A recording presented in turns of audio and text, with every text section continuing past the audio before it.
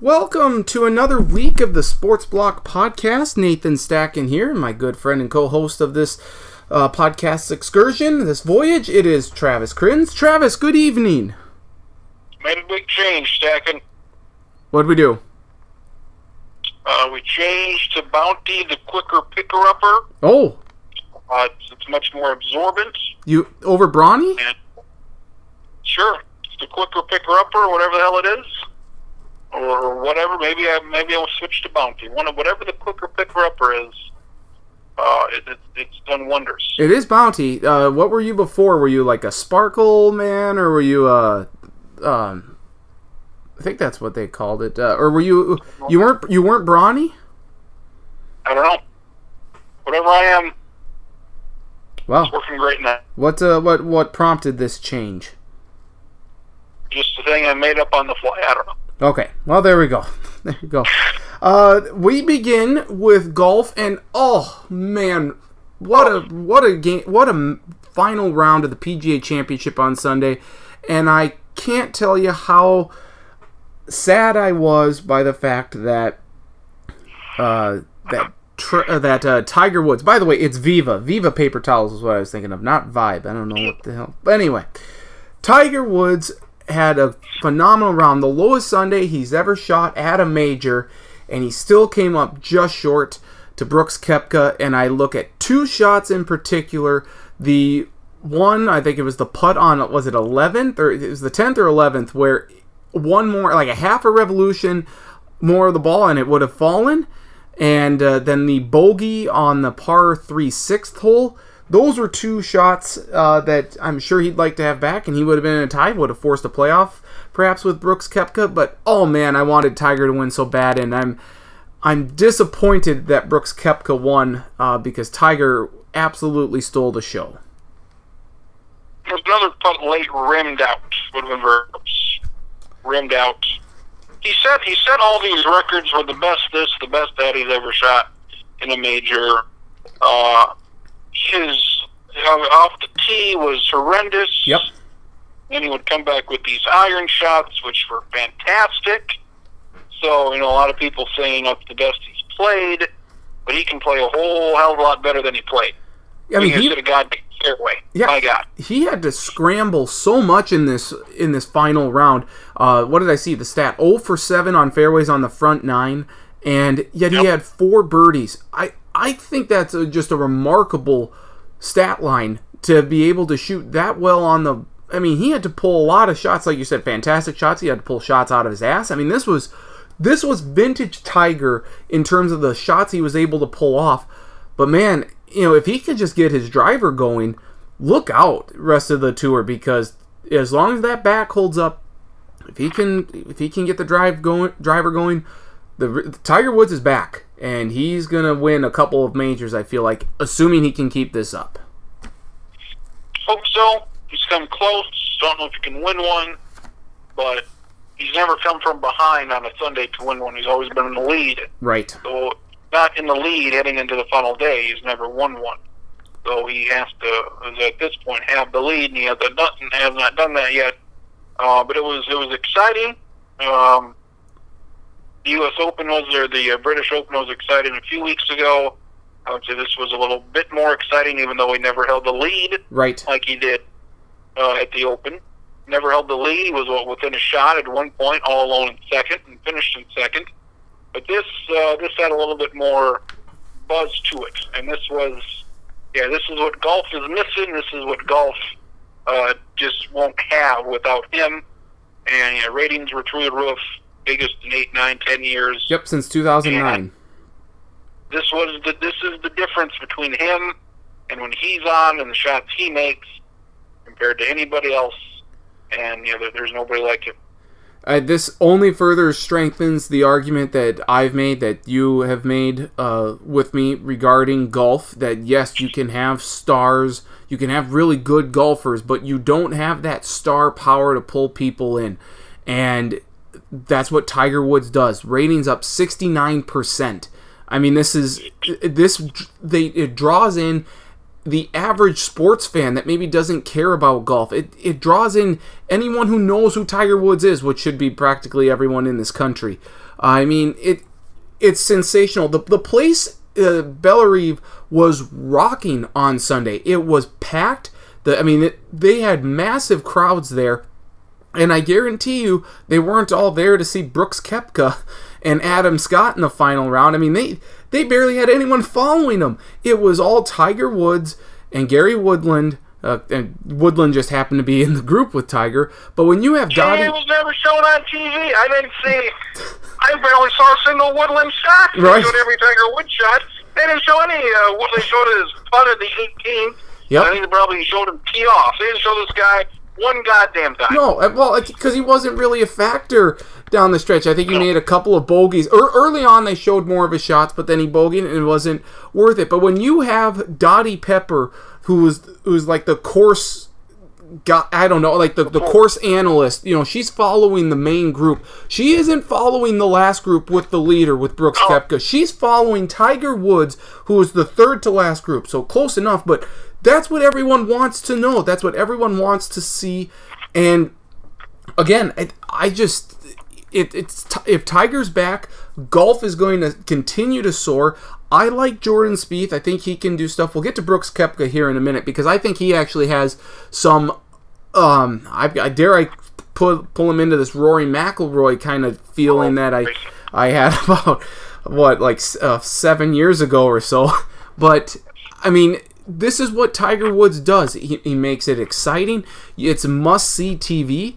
And, I mean, it sucks that he didn't win, but at least he was competitive right down to the very end, and he made Brooks Koepka work. I think that's the big thing, is that even after he finished, Brooks Koepka still needed to pull out a couple of good shots and, par a couple of holes. If he had gotten like an errant shot or whatever, you never know. Tiger Woods would have been right back in it. Maybe Koepka bogeys the final two holes, and all of a sudden you're in a playoff. So Tiger Woods was in it to the very end, and I really think that's all you can ask for from him. Brooks Koepka, he made some mistakes early on, but then at the end he shut it down. It was a good leaderboard, but if Tiger Woods wasn't around, I wouldn't really have watched much of it. Brooks Koepka doesn't matter to me. Adam Scott doesn't matter to me.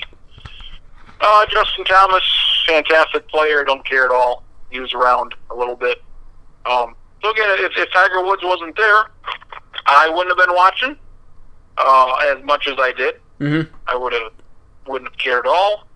And just the final group, the 18th hole, is when Brooks Koepka had a little, 2-inch putt to get a par.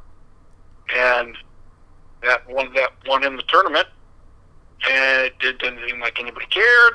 There wasn't a big roar from the crowd. It was, all right, this guy, he tapped in for a par, and the tournament's over. It was just weird. Nobody cared. It was like, all right, we saw the show. The show was the two groups before him. Sure as hell wasn't Brooks Koepka. Dare I say, Koepka is the Ed Hockley of the golfers. Man, has that guy got some muscles on him. Or maybe Ed Hockley is the Brooks Koepka of the NFL officials. Anyway, you're right. And there's all this talk about, were a lot of people watching Tiger? Did people want to see Tiger both in person and on TV to root against him? Based on the people in the stands, the people at the course, they all wanted him to win. Yeah, I would say if you had people who wanted to see him fail, it was a very small percentage. I'll go as low as 80-20 in terms of people that wanted to see Tiger win. You wouldn't have heard all the roars if, like when Tiger made all his birdie putts and whatnot, if you wanted to see him fail. So that's an argument that I think can be thrown out the window. Just the pictures from tournament, the photographers, the cameras, and the groups. I mean, it was amazing. We haven't seen that since he was good 10 years ago. We haven't seen that since then. And we forgot what that was. Instead of just having your normal groups out there, or 10,000 people following him around. It was unbelievable. Again, I'm just going to go back to it because I think it's a point that I have to continue to emphasize. And this is the biggest reason here, that Tiger Woods is golf. Golf is golf is that niche sport. Dare I say, yes, you have a lot of good players, and I truly believe that Jordan Spieth, if he can pull it together here and become dominant, he could be that guy. He's not going to get to the level of Tiger Woods, but I think he can kind of get there. He needs a little more personality, but people know him. People know that he's a very good golfer, so I think he could kind of get into that superstar status, and some people will say he's a superstar already. I maybe can buy that to a degree, but he doesn't care nearly the clout or the stature that Tiger Woods does. And again, if Tiger's not in contention, people just don't really care about golf apart from the avid golf fans. And the avid golf fan will say, well, that's fine. I don't need, we don't need you to watch. We love the sport for what it is, and it's beautiful and all that stuff. That's fine. But if you're going to eventually talk about, these purses that will they continue to be as huge as they are, I mean, you do need eyeballs on the TV. And if you don't get that, sponsorships are eventually going to go down. Maybe the schedule, the number of tournaments, maybe that goes down, and all of a sudden this pool of money starts getting smaller and smaller, and it's because you don't have a trend-setting star. Maybe Brooks Koepka can become that. Certainly, I think Jordan Spieth can. But no one moves the dial like Tiger Woods, and that was clearly evident in this case this past weekend. I think things will be fine. They'll say the same if Tiger Woods dies today. Golf will be fine. But if he's around, then they just have that extra that they can get. So I think the money will continue to go up and everything will be fine. But if he's around, then they've got a chance to grow exponentially bigger. Right. No, and hopefully they pick him, to go to the Ryder Cup here, and that could be. They got to pick him for that. He's playing well. He's playing as well as anybody right now. And if you take the last two majors, he had the best score of anybody to combine them. So I don't think there's any doubt he'll be on the Ryder Cup team. I agree, and I was listening to Matt Rolfing from the Golf Channel. Matt Rolfing, Mike Rolfing, some Rolfing guy from the Golf Channel and NBC on Golick and Wingo on Monday, and he said that there's all this talk about Phil Mickelson seems to be a lock. I don't think Phil's a lock at all. He's really struggled down the stretch here. Why wouldn't you have someone like a Brooks Koepka, a Justin Thomas, a Jordan Spieth in the mix along with Tiger Woods? I don't think Phil's a lock to make the team. He shouldn't. He probably will, but he shouldn't even. There's plenty of players playing better than he is. There's 4 captain picks, I think. Mm-hmm. I mean, Tiger Woods. Tiger Woods, he's a captain or co-captain, whatever the hell he is. So he'll be there regardless, but he should be on the team too. Tiger Woods is now ranked 29th in the world rankings. That's phenomenal. I mean, he was like 2,000th or 3,000th. He was somewhere way down there at the beginning of the year. And before David Schottenker gets on my case about golf and the dwindling, if maybe I'm a little harsher about it with the dwindling purses or maybe the tournaments. Maybe I went a little too far with that, but I don't see golf getting any bigger than what it has been with Tiger Woods, and I think you're just, like when Sergio Garcia won the green jacket last year, that was the lowest rated Masters that we have seen. Or did he win it this year? No. It was a couple years ago. It was a couple years ago? See, who was the Masters winner this year? How come I don't remember? Koepka won the Open. Yep. U.S. Open. Won this one. Yep. Who won the British Open? Francesco Molinari. Molinari won it. That's memorable since I forgot it from 3 weeks ago. The Masters. Who won the Spieth shit his pants again? Yep. The Masters. Who won the Masters? Wasn't Dustin Johnson. Wasn't Rory. Wasn't anybody big. Let's look it up here. Who won the fucking Masters? Patrick Reed. Oh, yes, everybody's lovable Patrick Reed. So like this, the idea of, these guys are forgettable. Patrick Reed, just the dude. Molinari, just the dude. Koepka sticks out a little bit since he's won 3 of the last 6. Mm-hmm. That's got him impressive. But he didn't know if he was going to play this year, if he was going to play again. He didn't play in the Masters, but he was injured. So this is a complete shock and surprise that he's done it. Yeah. I don't know if he'll ever win another major. He's on a hell of a run right now. He is. I mean, he's won only one other tournament stateside that's not a major, and that was the Waste Management Open. I mean, so maybe this is the beginning of a star being born before our very eyes. But dare I say that the heavy majority, 80 to 90% of the people who were watching yesterday were not watching because of Brooks Koepka or wanting Koepka to win. It was all about Tiger Woods, yo. And I wouldn't be surprised if Koepka never won another major. It's a star-studded field. Like I say, golf has a lot of stars, but they don't have anyone that's truly dominant. Tiger Woods is not going to be dominant again, but we know what he's capable of, and we saw glimpses of that throughout the weekend. What would be more surprising? Koepka never wins another major, or Tiger Woods wins like 2 of them next year? I think Tiger winning 2 next year would be a little more stunning. More surprised, okay. Yep. Just because, again, of where... He should have won the last 2. He should, yeah. I agree. He's in there, but you always wonder about the back, and hopefully the back stays healthy, because we clearly see after all those back surgeries that he had, he's more than capable of playing with the best of them. It seems like the old Tiger's back. He just needs to work a few kinks out with his drive, but otherwise, I mean, he's spot on. He's money. So I hope he's there. I hope he wins a couple more majors. But he's getting older as well. So I would say him winning 2 next year would be very that would be more surprising to me. But anyway. So the golf season, for all intents and purposes, done. Yes, there's the FedEx Cup, so we'll maybe monitor that, see, because if maybe Tiger Woods will factor into that. Do you know who won the FedEx Cup last year? I think it was Ricky Fowler, was it not? Could have been. Who the hell knows? Nobody cares. Again. Nobody cares. Golf season ended Sunday. A lot of people care about the Ryder Cup, but other than that, nobody cares about the FedEx Cup.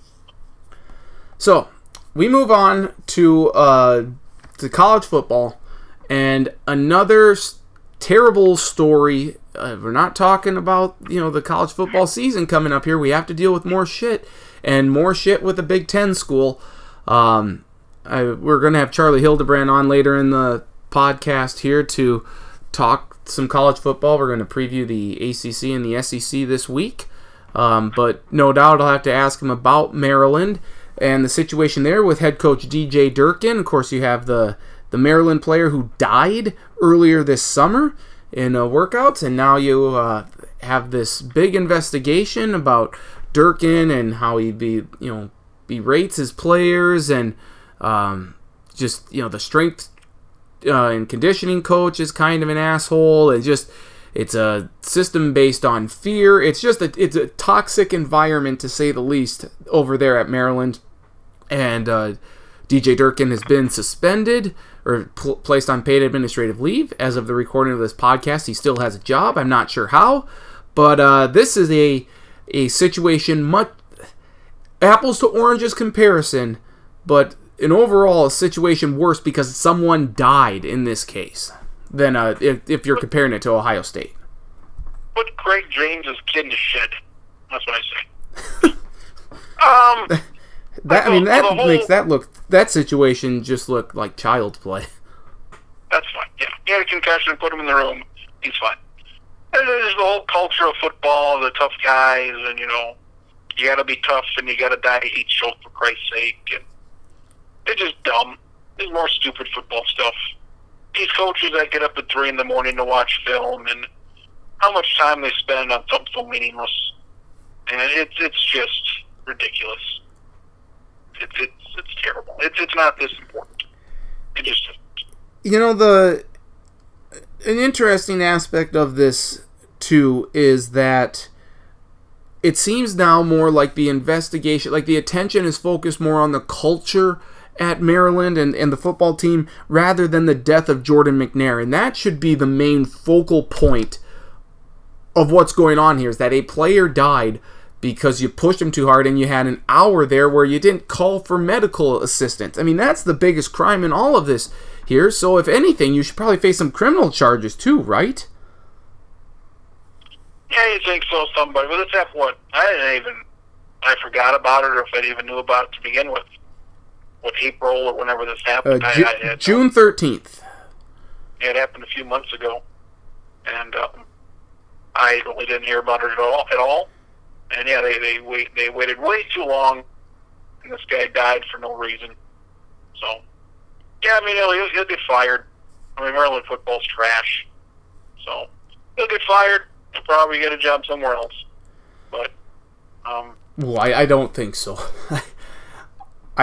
I don't. I mean, I guess the incident happened on May 29th. That's where the workout. That's when the workout took place, and McNair died a couple of weeks later. I don't see how this guy gets another job, at least not for a very long time, and I don't understand why coaches feel the need to instill the fear of God in their program and the play. Like there's different ways of coaching, but this does not seem to be a good kind of coaching. That's for damn sure. You can be different ways. You can be hard ass. You can be like Dungy or Steak. Be the other way, but two different ways. Both can be effective. It is just terrible. The Big Ten is looking really bad right now. If you want to look at just the if we want to just go back to scandals involving the schools here, especially in the football realm, you have, of course, Joe Pa and Penn State, though that was, many years, before like the current. It had nothing really to do with the current team or any players. It was just Joe Pa was covering up. And then you have Michigan State with the team doctor, and of course that was more gymnastics, but it sounded like Michigan State football had a couple incidents in there as well. So Michigan State running amok. Of course, Ohio State with Urban Meyer. You had an issue with Minnesota a couple years ago. Tracy Claeys, and a bunch of players were suspended. Some were expelled. Now they're suing that whole deal. And now this Maryland, I mean, the Big Ten is looking bad. You may as well invite Baylor into there and just become the bad boys club. And then we don't even factor in what Rutgers did a couple years back with their men's basketball team and that Coach Rice. And I mean, similar style of coaching to what DJ Durkin's did at Maryland. So the Big Ten not looking real high in terms of class. Something about football where you can probably take a look at every single football team, Division I at least, in the country. They probably have a half dozen players that have been arrested or could be arrested if they look into it. I'm sure every football program, without exception, is dirty somehow, some way. It's just a matter of if we know about it. Yep. Yeah. I mean, when I was at SDSU, I don't know. I mean, at SDSU, this is small goddamn peas compared to anything else, but I had a class, a geography class, I think it was, with a couple of football players, and they had old worksheets that were the worksheets we used, so they just copied those from years past, which was fine with me. That's academic, whatever you want to call it. It's cheating. They took an old worksheet, and they had it, and they just filled out the current worksheet, which seems the last one. That's, on a scale of 1 to 10, that's about a 2. But are we going to get SDSU on probation here? We don't want that. I don't give a shit. Whatever. It was, whenever it was, 2008, 2009, 2010. Somebody that you and me both know, I guess, if I probably gave you one guess, you'd guess who it was. Yep. And a couple of other people, football players. So they had the answers to the whatever the hell we were doing. So whatever. So Maryland, not a good situation there at Maryland, but there you have it. And then the academic in North Carolina, and yep. Just run down the list. USC has had their trouble. Go down the list of stuff. Baylor. Just pick a team, pick a state, pick a college.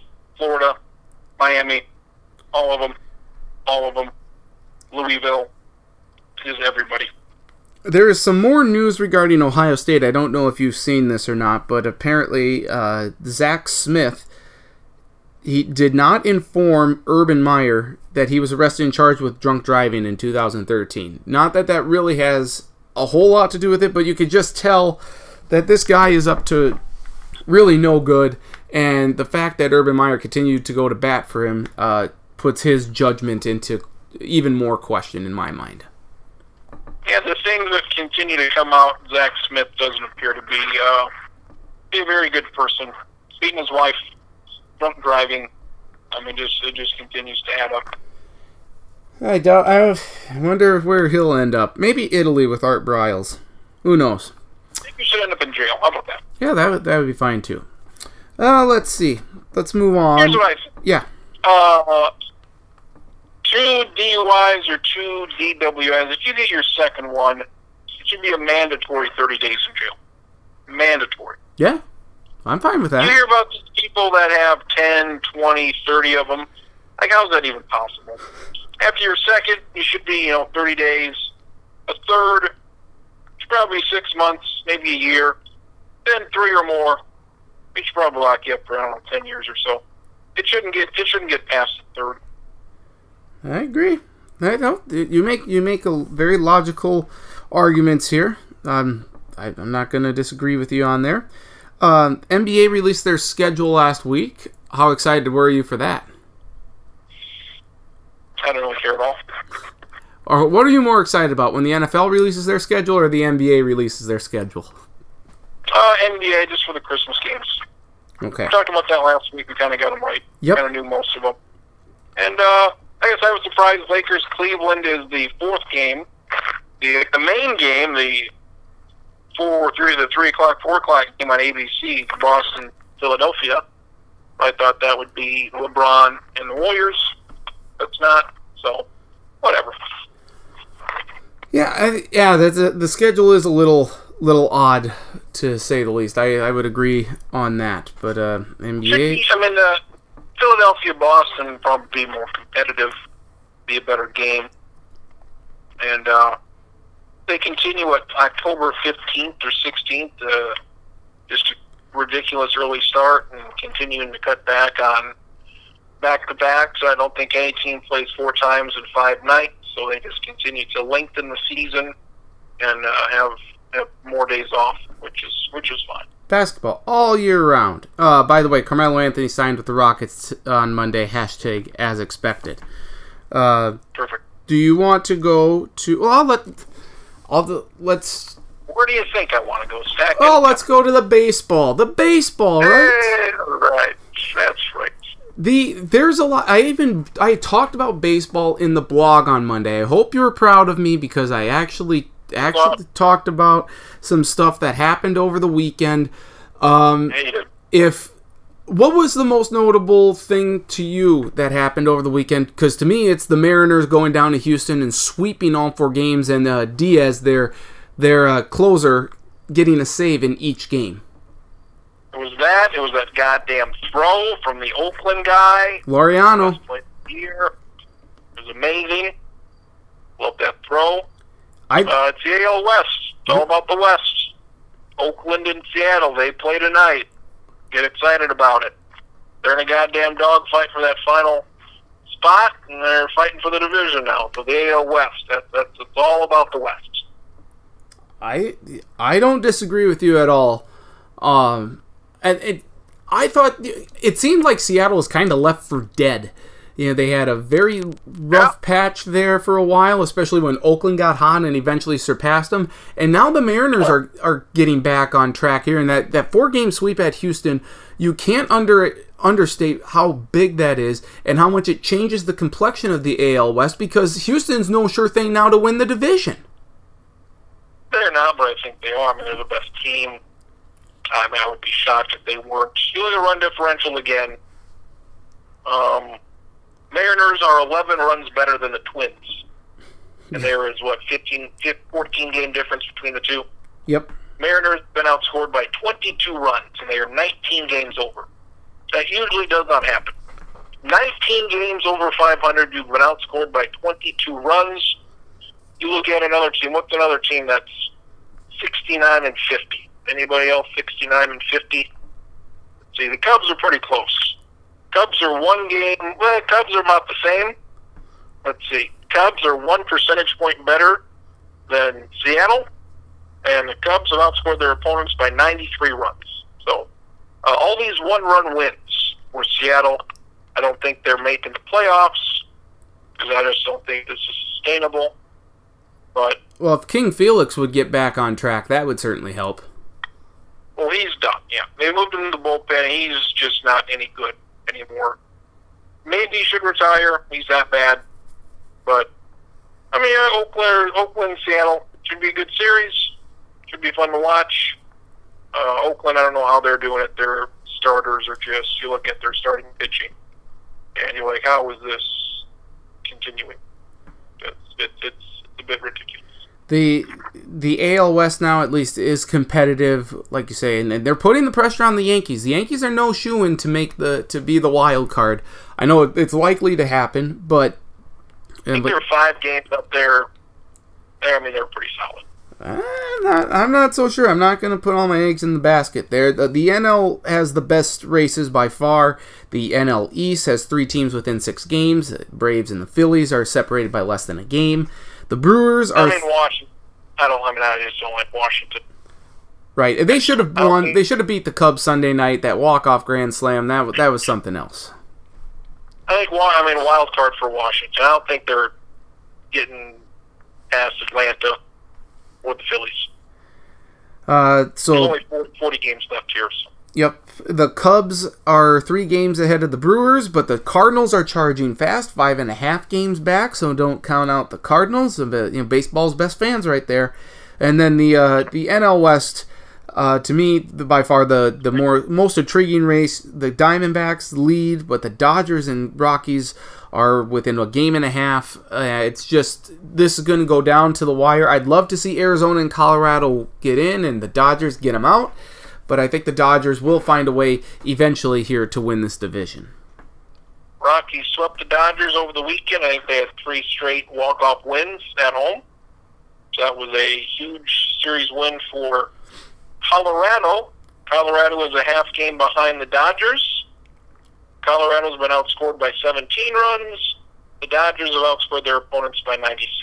So it's another 2 teams with nearly identical records and a huge run differential difference. So that tells you a little something. Yep. You mentioned the throw by Laureano of the A's. This guy, since being called up from Nashville, AAA affiliate of Oakland, has been phenomenal. He's got a game-winning hit. He's made a couple of nice catches, a couple of putouts, throwouts. Assists. He's done very well. So I'm not discrediting him at all. But Adam Engel for the Chicago White Sox is done it again. He robbed 3 home runs last week. He took 1 back against the Indians. He took a couple on Sunday. He took a couple against the Yankees in back-to-back nights. The throw by Laureano is impressive, but what Adam Engel did last week, I will take that over what Laureano did any day of the week. I'll say this. 3 catches in a week, that's pretty good. Every week you have somebody rob a home run. That happens every week. This throw, you won't see anything like this all year. So the rarity of this was great. The throw was great. It was right on a rope, but why I take it back a little bit in terms of the greatness of the play. I'm not taking away the greatness of the throw. The throw was great. I'm looking at the play in totality. And the Angel guy is halfway to third when that catch is made. Well, I don't know if it was when the catch is made, but when he's halfway to third and then he starts to turn around.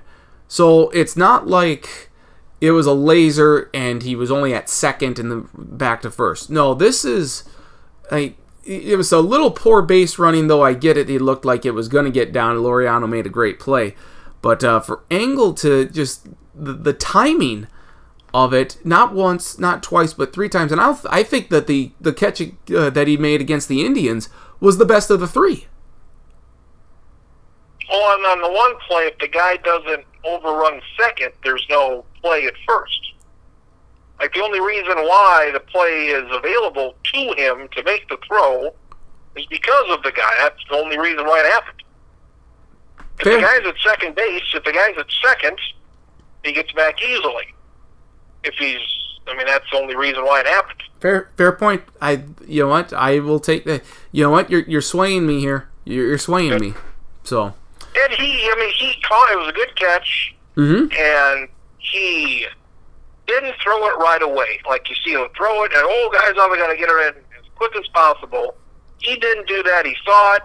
He took a couple of steps. He ran into it, put his body into it, made a perfect throw. No bounces. I saw it live, and I thought that had to have bounced, but it didn't. It was right in the glove, and it was still a pretty close play with what happened. So it didn't bounce. He had to do exactly that. If it bounces, the guy's saved. Yep. If he doesn't put all of his weight behind it, the guy's saved. So it was a perfect throw, and it was throw of the year. Fair.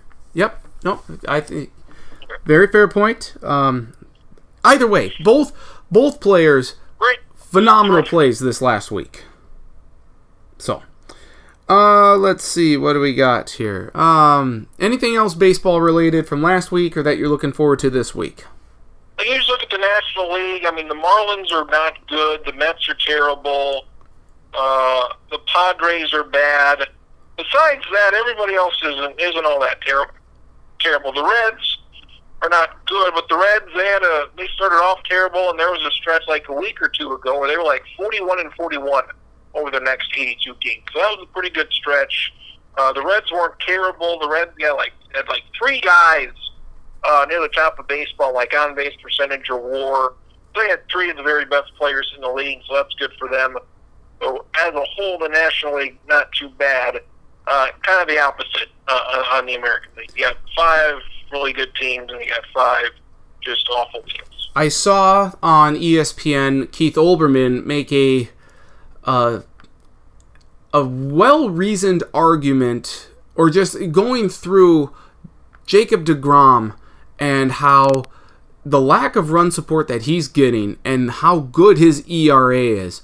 And just going back through history and also showing, the complete opposite spectrum, guys with a 4.41 ERA and somehow they get 20 wins, like they would go 20-7.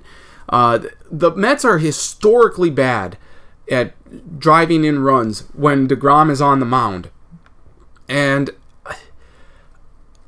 I know that the smart option is to go with Scherzer because Max Scherzer's been great for Washington. I mean, he's just been phenomenal.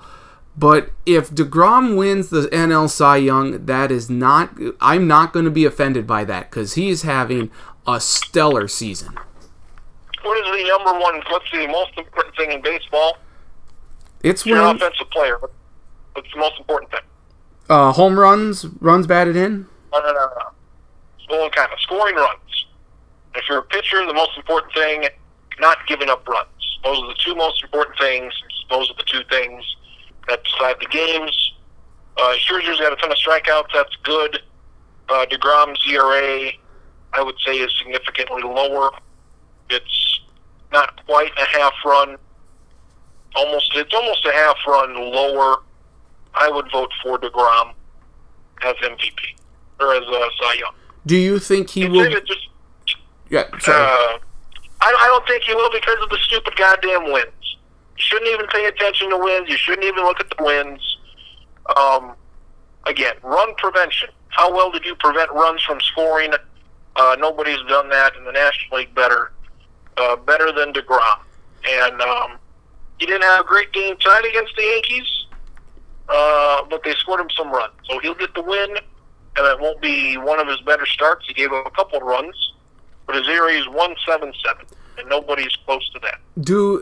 Does what Olbermann did, does that help raise the status or the stock of him and his Cy Young award? Because maybe now people are starting to realize just how obscure, how odd this is, how rare, and just how good DeGrom has been? I think people know. You look at his record.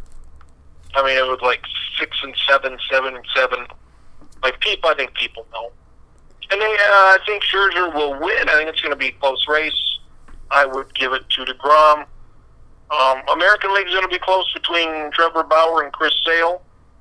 I would give it to Sale at the moment. He missed a couple of weeks. That might be a difference there. There's a 20-inning difference right now. But Chris Sale, what is it, last 10 starts, so probably the best maybe ever. I think he's the first pitcher ever in a 10-start run to strike out at least 100 batters and give up 5 or fewer earned runs. Mm-hmm. That's never happened. That's never happened ever. And that's what he's done. His last 10 starts, at least 100 strikeouts, less than 5 runs. So that's the best ever. You say that people should know about DeGrom, but I will also remind you that people should know just how bad Sam Houston State is in the FCS level come playoff time, yet they still will put them as number 2 over the likes of, say, SDSU or a more deserving team from the Missouri Valley. So you would think people would know, but sometimes they don't. I think the voters, the media, I think they know what's going on. Football, the NFL, Roquan Smith has finally ended his holdout, so he will report to Bears camp, so that's good for the Bears, I suppose. The Vikings, Kirk Cousins looked very good against Denver, 4 for 4, had 3 passes to Diggs, 3 completions, including a touchdown, so they're well in sync. It's still work in progress, but have to like what you saw. How much of this game did you see, if any? Saw the first series. All right. And that was a good first series, wasn't it? Yes. The Braves have a pitcher, Touki Toussaint, stacking Touki Toussaint. It's a very nice name. It's very alliterative. I like alliteration. Major League debut, did well against the Marlins. 6 innings, 2 hits, 1 run. Count me in on Touki Toussaint. Well, it's the Marlins, Crins. Come on. You and I could probably pitch well against the Marlins. Remember the name. Touki Toussaint. Touki Toussaint. A name you'll never forget. Do you remember who won the Masters? We already talked about this. Who was the 2018 Masters champion? Stupid-ass Patrick Reed. Okay, very good. Here's guaranteed I'll forget it by the time I go to bed tonight. I will never forget Touki Toussaint. Baker Mayfield, Tyrod Taylor looked very good. I'm all in on the Browns this year, or in terms of the stock of them, maybe having something for the future. I know you say playoffs. I'm just going to give them 5 or 6 wins this year, so that was good. Any other preseason notes, items you want to get into after week 1? No. Okay. Give me your AFC playoff teams. Right now? Patriots, Yep. Steelers. Yep. Then everybody, I don't got a clue. Texans, Jaguars, Broncos, and Chargers right now. But I might take Broncos. I might take one of those out and sub in Baltimore. The Broncos.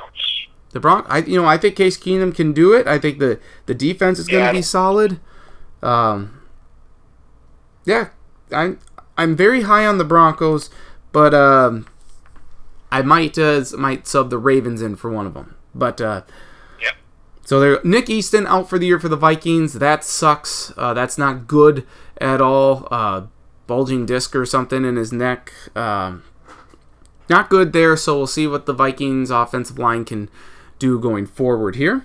And we'll see. They're doing a fantasy marathon Monday and Tuesday, 29 straight hours of fantasy football coverage on ESPN's family of networks. So fascinating stuff. I don't know how you could talk about fantasy football for 29 hours, 29 straight hours before the season even begins. But I don't know. This is what I don't like.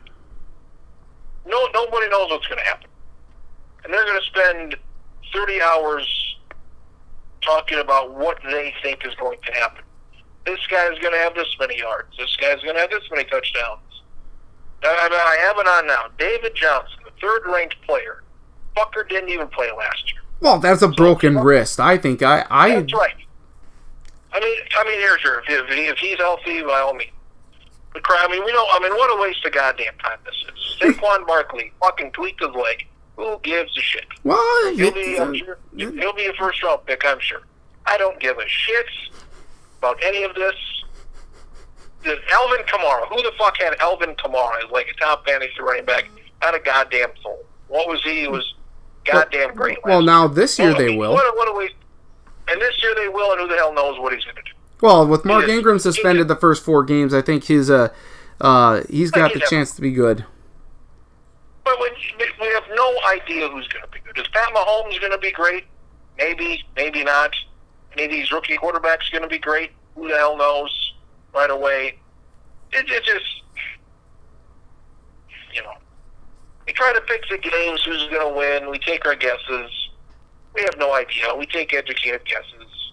We always pick the favorites. They're in hour 5 of this goddamn thing. Number 1, Le'Veon Bell. Number 2, Todd Gurley. Number 3, the fucking David Johnson. Number 4, Ezekiel Elliott. Oh, Zeke Elliott at 4? Nope. 4. Antonio Brown at 5. Saquon Barkley at 6. Fucking Saquon Barkley's never played a goddamn game in his life. He's number 6. Alvin Kamara, 7. Kareem Hunt, 8. Those 2 guys right there, they were rookies last year. They were. Nobody knew who the fuck they were. There they are, top 10 players. Alvin Kamara and Kareem Hunt, who had amazing years. Not a soul. Alvin Kamara probably went undrafted in pretty much every draft. Kareem Hunt, I don't know, maybe somebody picked him up late. But, we're just wasting our time here trying to figure out can we go back to last year's rankings? Aaron Rodgers, he was hurt. Injuries happen. Yep. That's the name of the game. The helmet rule sucks. I hope the NFL changes that. I doubt it's going to happen, though. The NFL anthem issues are still alive and well, and people are making a big deal. I was happy to see all these. I was happy with that. That was good. Well, that was good. It's just stupid. The whole situation's just stupid. If you here's the deal. I think the majority of people, or I would hope the majority of people know what they're doing by now. They don't. I bet you the majority of the people. My dad asked me the other day, "What the hell are they doing?" He didn't know. Well, I said they're protesting getting shot by the police. He says, "What does that have to do with the flags?" I'm like, "God damn it!" People do not know. People do not know. Well, the media should know, though. But yet, why do they keep tweeting it out? Like, why are they saying who isn't on the field? If they didn't say who the 4 Jacksonville Jaguar players were that weren't on the field, no one would know, and no one would care. We would get on with our life, and we wouldn't have to deal with all the mumbo jumbo that comes with it. I don't get the sensation with if they aren't standing out on the field. If I'm at a game, I'm not looking at the sideline to see, is Leonard Fournette on the field or not, or is Blake Bortles doing that? No, I'm not looking at that. I don't look at the flag. I don't give a shit about the players on the sideline there. So if you're a member of the media, why do you have to tweet that out? Why do you have to say something? Just let it go. Let it go. You're only prolonging the agony and making this situation worse. You're not helping it by any means. I'm fine with them doing that. I don't care if they do that. Like Marshawn Lynch did it. Nobody said anything. But Kaepernick does it, and people go nuts. Yeah. And they're not going to suspend anybody. They're not going to suspend one goddamn player if there's a group of 5 or 10 of them that all do it. Like kind of what happened. Yeah. If enough of them do it, they're not going to suspend you. They're all right. We got 10, 15, 20 guys here that want to do something. Let's raise a fist. Let's not come out. Let's go to a knee. Do whatever the hell we're going to do. They're not going to do a goddamn thing about it because they're not going to suspend 10 players for Christ's sake. Not a team is going to do that. So they can do whatever they want. Players have all the leverage. funny thing about this is Kaepernick is the one who's credited with starting this thing, and he asked a veteran, "What can I do?" And the veteran said, "Don't sit, take a knee." That's what the goddamn veteran said. Yeah. Take a knee. Yep, Nate Boyer. Yep. That's what he said, and not a goddamn person knows about that. It's interesting, though, when you bring that fact up, that it gives them pause, and they scramble for reasoning or just if they're squirming. Yeah. The reason why I'm not patriotic, the reason I don't give a shit about the flag, about the national anthem, is this was a country that was trying to get freedom from Europe while the guys who wrote the Constitution owned slaves. So that's why I don't give a shit or a fuck about the flag, about the national anthem, about your goddamn Constitution and your rights. When we had the balls to say, we don't want to be under English rule again, we want our freedoms. Meanwhile, we owned black people to do the work we don't want to do. So, it does seem like a bit of hypocritical there. So if anybody says stand for the flag, you don't gotta cherry pick. You gotta take it all into account. There's a lot of good stuff. There's a lot of bad stuff. Yep. So take the anthem and shove it up their asses, is what I say.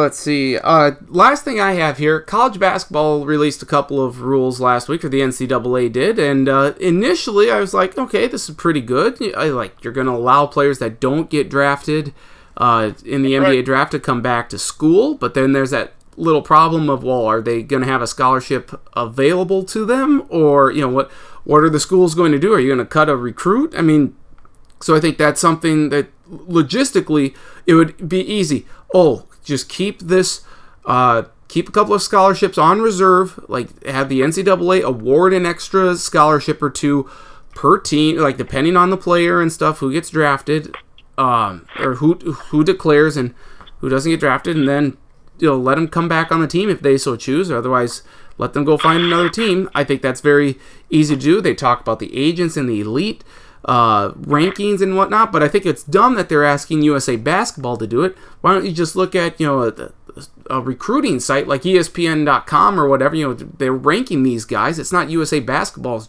job or duty. So that's a bad idea for college basketball. So I think it's a step in the right direction, but administering these rules, or just it's very cosmetic. I think that's a word that I saw. You're just trying to cover something up. Like I say, it's a step in the right direction, but we need more. We need more sustenance to this. I'm glad they can come back, and then if this happens, then they'll figure it out, and they can make changes next year. Once some guys go in the draft and they find out they don't get drafted, we'll see if they go back to the same team or what happens. All right. That's all I have. Anything else for you? Last year's rankings, David Johnson was 1. He got hurt in week 1. Ezekiel Elliott was 4. He was suspended 7 different times. That finally held. Odell Beckham, he was injured most of the year. Julio Jones couldn't catch fucking touchdowns. Mike Evans, was he any good last year? I don't. Not really. No. LaShawn McCoy, he was number 8. Is that right? I don't know. Yeah, he was decent. Jordan Howard was 9. Jordy Nelson missed the goddamn year. He was 12. Jay Ajayi was 13. DeMarco Murray's not even in the goddamn league last year. He was number 14. T.Y. Hilton, Michael Thomas, Jesus H. Christ, Des Bryant, Lamar Miller, for Christ's sake, Devontae Adams. There's all of the top 20 guys last year, one ranking from Fox Sports. Half of them garbage. What a waste of goddamn time. Yeah, it's an exercise. Hey, if there's a market for it and people want to do it, by all means. Your power stack, and I need your baseball power rankings. Come on. Okay, well let's just. No, we don't want that. Okay, all right, yeah. I know how you. I know how you feel about power rankings.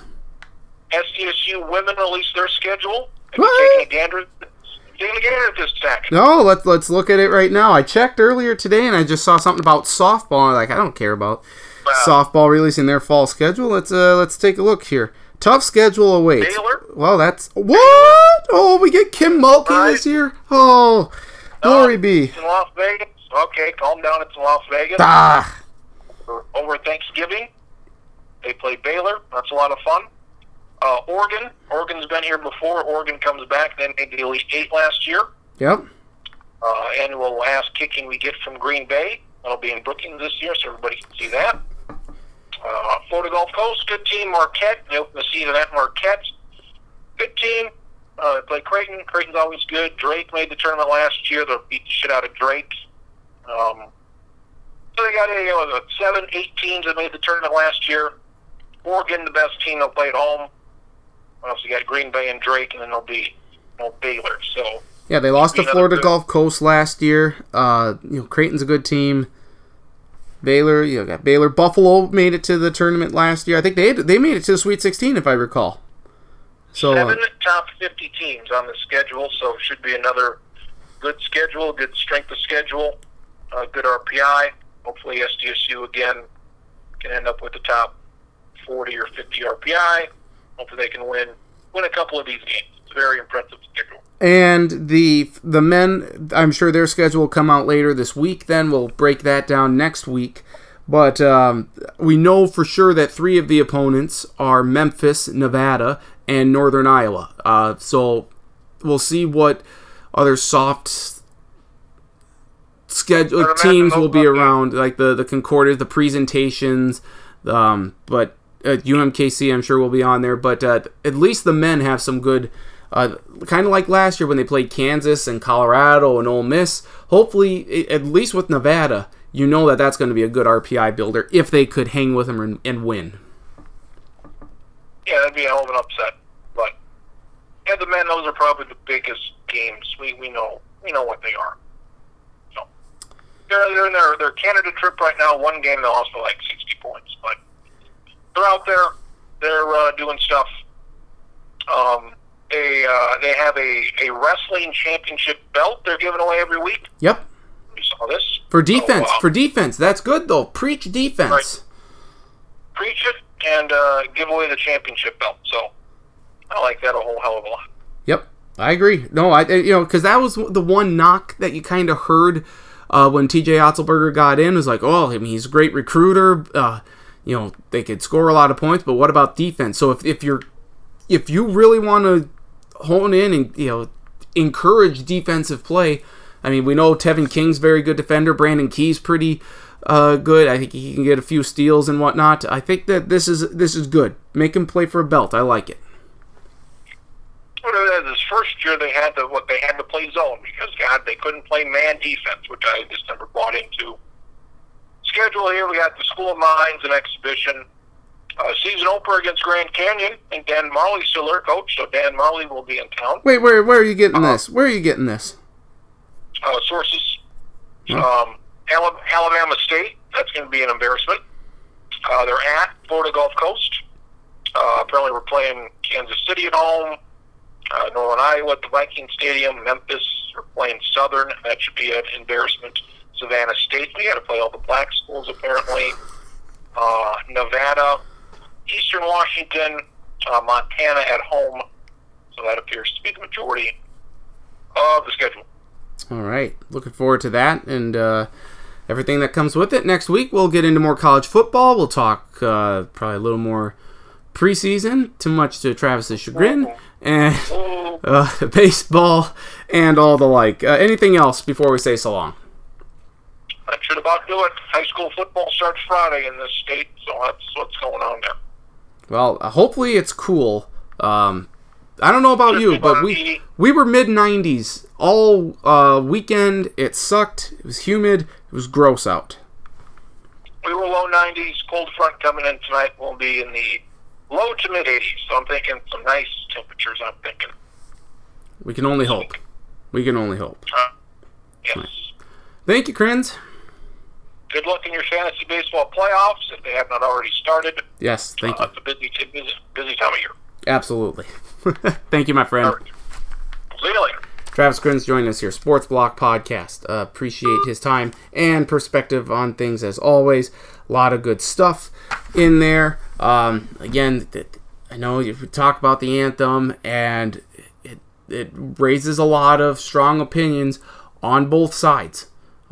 Travis is very passionate, of course, on the one side, and I'm passionate about it too. Maybe not to the extent that that he is, but I get it. I get if you don't like it, that's totally fine. Just understand it, and then understand the backstory here that you do have. Yeah, I mean, there was Nate Boyer was the one Green Beret who said, "Yeah, kneel," and so. I don't know. It's a situation that unfortunately will linger because Roger Goodell and the NFL owners are stupid and just didn't work with the players on this, and now it's too little too late, so we'll see where that goes. But on to happier things, maybe. We'll talk some serious college football stuff, Ohio State, Maryland with Charlie Hildebrand coming up next. And then also get into the SEC and ACC college football previews here. That's coming up next here on the Sports Block podcast, which can be found now available on iTunes. Just search the Sports Block. And also follow me on Twitter at NDStacken, Facebook Nathan Stacken, with a link posted to the podcast middle to later part of the week. But coming up next, more college football talk. Charlie Hildebrand makes his season debut. Coming up here, Sports Block podcast.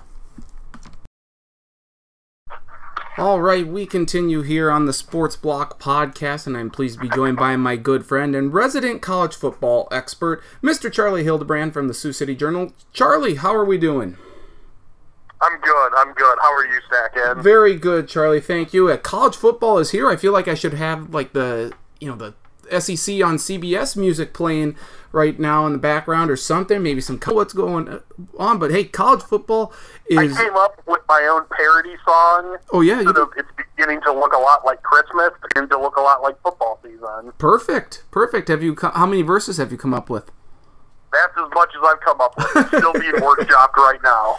All right, very good. Well, yeah, college football is here, and unfortunately, college football has been in the news for all the wrong reasons here lately. Before we get into a few of our conference previews today, we'll be doing the SEC and ACC this week. I would be remiss if I didn't ask you for your thoughts on the Urban Meyer situation and then the situation at Maryland, which has really come into the spotlight here in the last week. The Maryland situation, that is. But Urban Meyer, let's get your thoughts on that first. What did you make of the whole thing regarding Urban Meyer, and do you think he should be fired or not? I feel like he should be. If we are to assume that everything that Urban Meyer has said generally in his state athletic office or department has said in their statement, and what Brett McMurphy, I would imagine that they are, for the most part, generally true statements. I think if you take all the information together, it should lead to Urban Meyer being fired.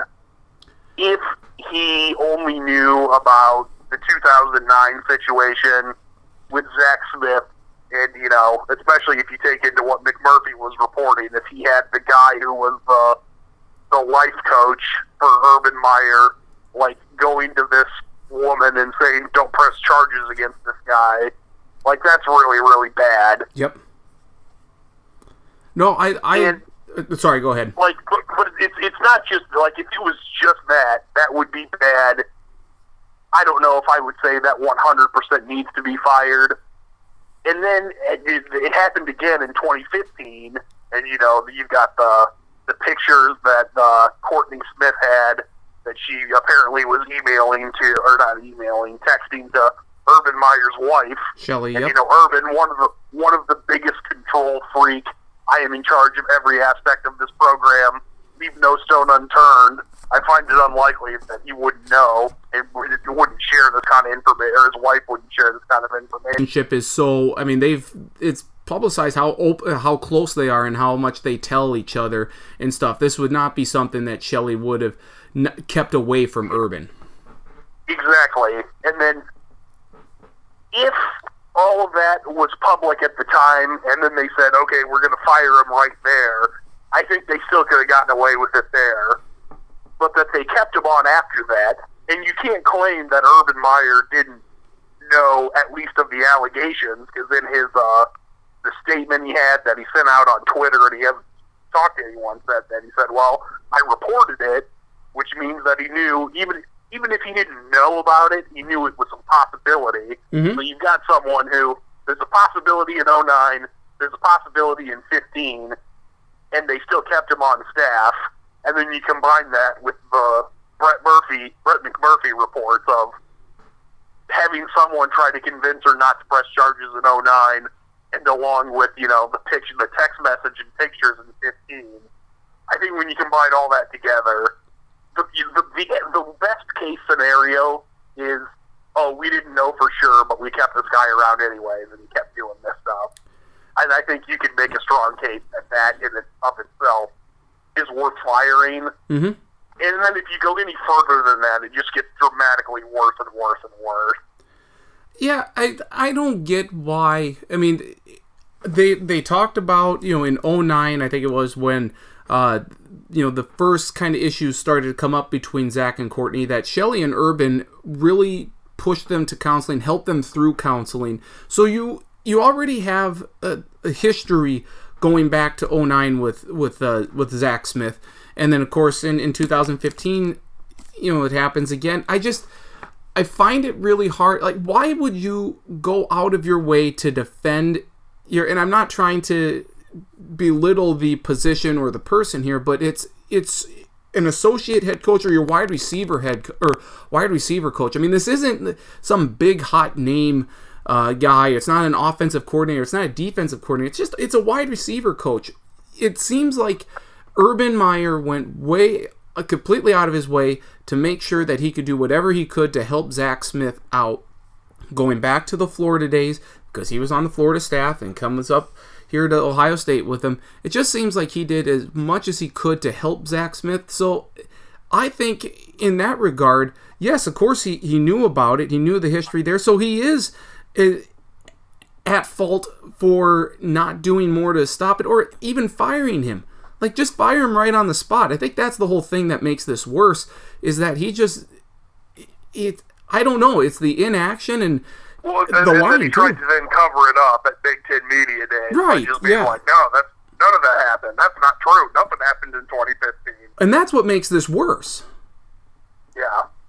I completely agree. And then, even if, let's change this and not do domestic violence and let's not do, football coaches. If Zach Smith is a teller at a bank, Urban Meyer is the manager of the tellers. Yep.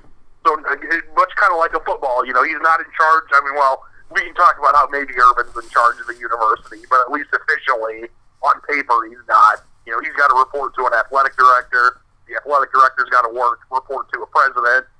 So I guess you would say that athletic director Gene Smith would be like the vice president of the bank. Yep. And whoever the president or dean or whatever of Ohio State is, I don't even know who it is, would be the president or owner of the bank. But if in 2009 Urban Meyer and Zach Smith were at a different bank, and they're like, oh, maybe Zach Smith's embezzling, and it's like, well, we couldn't prove it, and then they both left, and then Urban brought them to this new bank in Ohio, and then 2015, it's like, well, maybe he's embezzling, and then they're like, well, we don't know for sure, and then all of a sudden later, it's like, yep, sounds like he's embezzling. It's just like, I don't know how you can be like, well, I mean, I reported it to the guy in front of me, and it's like, you still have the power to fire him in the first place. Yep. I mean, at some point, aren't you like, maybe this seems like this is going too far, and it's just, I don't know. No, I think it's probably a combination of 4 or 5 different things. I think he probably, in some weird way, since, Zach Smith is the grandson of Earl Bruce, who hired Urban Meyer as a GA or whatever, it's probably some weird, he feels a connection that he's got to pay off there, even if it's, not good for Courtney Smith, and Zach Smith obviously seems like a psychopath. Yeah, so the grandson can just be a criminal then. Yeah, get away and with I anything. think it's also, he's an incredibly powerful coach, Yep. and just like this stuff, and every Ohio State fan or every Ohio State reporter is a certain way, because I don't think that's fair to lump them all together. But certainly there's probably a fair amount of people in Columbus who are just like, oh, that's fine, we don't care. Yep. Cover it up, let's win football games, and it's just, a culture. And, I want to be careful saying this, because clearly what's going on at Ohio State, while not good, is not nearly as bad as what's happened at Baylor and Penn State. So I'm not saying it's as bad as those. But you can see the kind of connections where it's just like, oh, a really good, successful head coach, instead of trying to do something, is just like, yeah, whatever. I'm not going to worry about this. And it's like, well, I mean, you should, especially... Yep. I mean, like 20 years ago, I think this wouldn't have been that big of an issue for Ohio State. I mean, we could argue about how it should have been, but I mean, it was just a different world 20 years ago. Absolutely. But, you know, post Penn State and post Ray Rice video, I mean, it's just, this is such a different thing. And it's kind of like, I mean, I don't know. We talked about this earlier on a different sports program, which I don't know if you want to refer to those or not, how you're... Sure, the Google chat. But, like, so I don't know if this is going to end with Urban Meyer getting fired, you know, in the next week or so. But I think this is, in some way, or let's put it this way. If he doesn't get fired at the end of the investigation, I feel like this puts kind of an expiration date on Urban Meyer at Ohio State. Because it's not this, but this is going to create enough noise and backlash and things that there will be something, whether it's 6 months or a year and a half or 3 years from now, and Ohio State will just be kind of like, you know, we fired most coaches for the last 60 years, and we're usually pretty good anyways, and we could find another good head coach. I mean, they fired Woody Hayes, they fired Jim Tressel and John Cooper. Yep. And I don't think they're going to replace him with someone better anytime soon, but they can find someone who's not going to bring the same level of headaches and hassle at the same time either. Well, and you go back to the time at Florida. I think ESPN.com ran an article a couple of days after Urban Meyer was placed on administrative leave. If not, maybe it was the day after. He had 31 players were arrested at Florida in his 10 years there. He was there when Aaron Hernandez was... I think we should note that, like, the arrests, and I'm not, like, a drug guy, but we should note that there's some of those are, like, alcohol or, you know, they were found with a little tiny bit of, like, marijuana on them. And I'm not saying that those aren't at least, I mean, it's still illegal. Yep. But a few of those, and I don't remember somewhere, but there's a chunk of those that maybe aren't as serious. Well, but certainly, even if you take those away, there's still a lot of other arrests for incredibly serious things, including one where Aaron Hernandez, police were like, oh, were you maybe involved with this murder in Florida that's still unsolved to this day? Mm-hmm.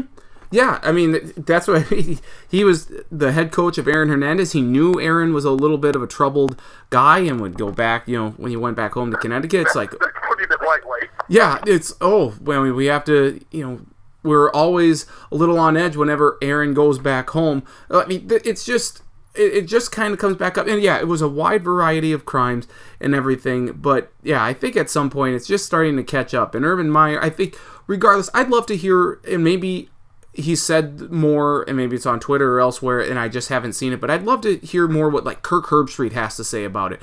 Heard from, like, from Chris Spellman, early, or when Galloway. Yeah, yep, we heard from these guys. Ohio State guys. Yep, we heard from these guys already. I really haven't heard so much as to how strongly Kirk Herbstreit feels about this, and I kind of feel like he is the face of college football in Ohio State to a degree. I mean, he's everywhere during college football season, so I'd really like to hear what his thoughts are, and I think this is a lose-lose situation for Ohio State, because if you do fire him... I 100% agree with that. Yeah, definitely lose. Because if you fire him, you're getting rid of a coach, and you're going to upset your fan base because they'll say, well, he didn't commit the crime, he was just maybe covering up, and let's be fair, let's point out that no charges were filed against Zach Smith. So that's an important key in this too. It's not like it was covering up a crime because no charges were filed, but it's still the whole thing within this Me Too movement and the domestic violence stuff that you can't have this happen. So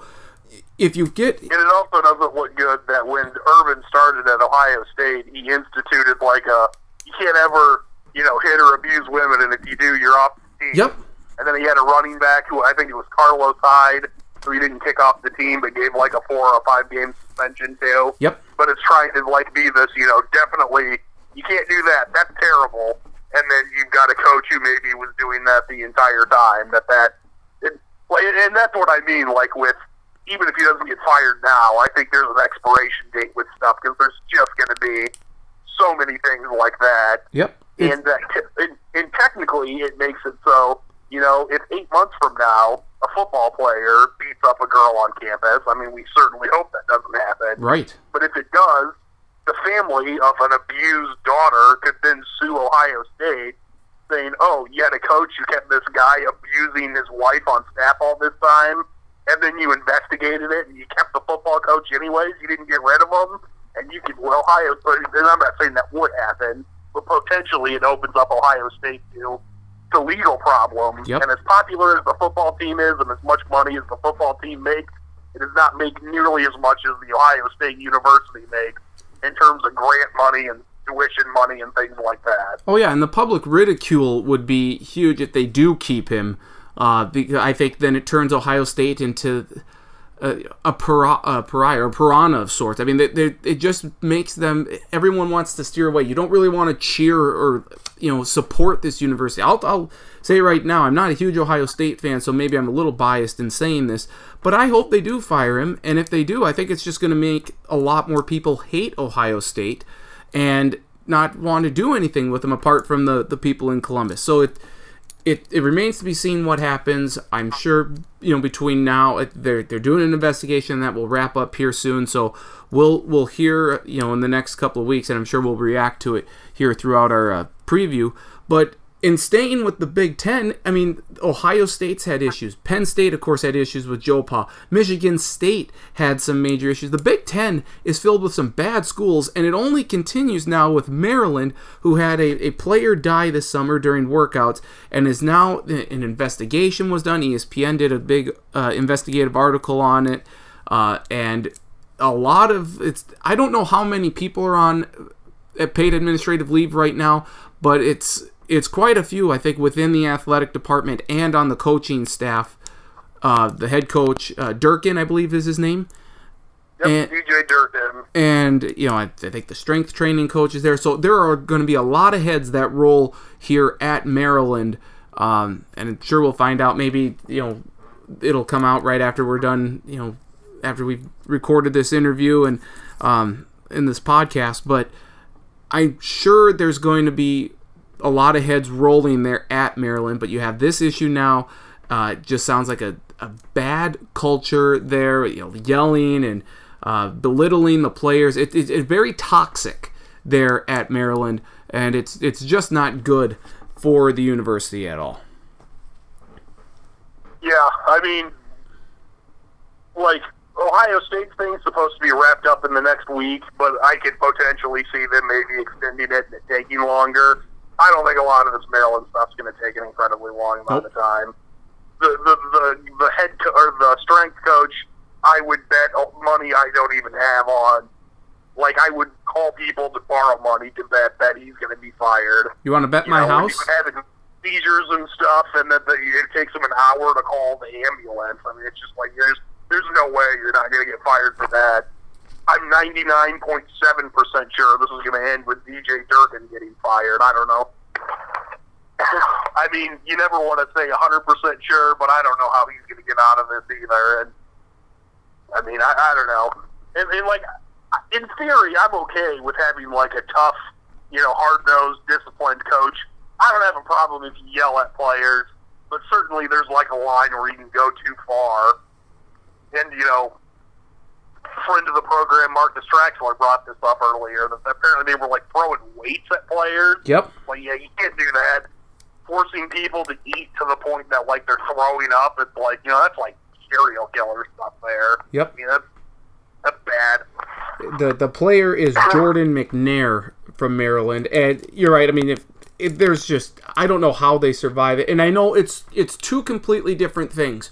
So I want to be completely upfront here.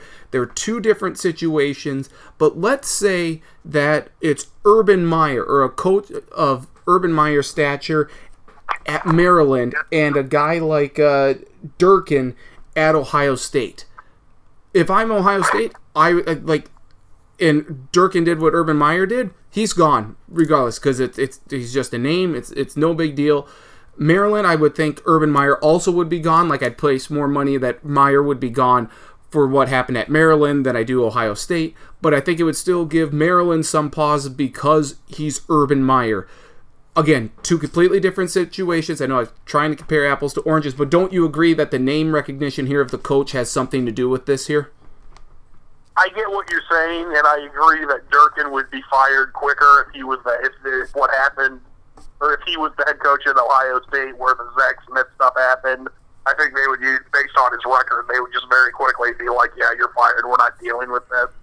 I think any head coach, I don't think if it was Urban Meyer or Nick Saban at Maryland right now that'd make a difference, really. I mean, the only thing I can think of is maybe school stretching it for 2 or 3 days longer trying to, test the waters, but I with everything we know that's come out of Maryland, assuming it's true, I don't have any reason to believe it's not true. Mm-hmm. But, occasionally you find weird things that someone got something wrong. But assuming it's true, I think that would lead to anybody getting fired. Minnesota also had issues, it should be noted, last year or something. I know, like, they suspended a bunch of players and then they sued. So that was a whole situation there, kind of under Tracy Claeys and that whole deal.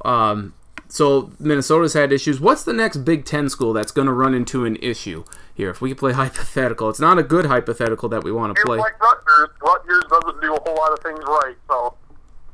Okay. Well, Rutgers, I should say, this isn't as bad as some of the other things. But Rutgers had a thing a few years ago where what was his name? Kyle Flood was the head coach, who had like a couple of decent years there. I'm trying to remember what it was he got fired for, but it was something where, something with like players getting grades or money or something. I don't know. All I remember is it was like he showed up to some meeting and they had video of it, and he was wearing like a Rutgers shirt and a Rutgers hat and like a Rutgers football, and it was like, oh man, if you were dressed anonymously, like nobody would recognize you because who would care? But when you're wearing something that says Rutgers football and you say, I don't know. And it is so I guess I will give my answer to, well, you can't say Indiana because Kevin Wilson got fired from Indiana for allegedly like abusing players or whatever. So there's a lot of bad stuff going on in the Big Ten East. The West is less bad, so I guess I'll say Illinois. It's Illinois' turn to do something that gets them in trouble. And, Rutgers had the issue with Mike Rice Jr., the men's head basketball coach. For a while, he was kind of doing this. I forgot about that, too. Yeah, so, yeah. Well, Big Ten, where bad shit happens, I guess. They got to stop yelling and complaining about the SEC and paying players. Yeah, and why don't we just throw Baylor into the Big Ten, too, while we're at it? Yeah, apparently. So, that aside, now we can actually get into the previews here of the conferences. Again, we're going to do SEC and ACC today.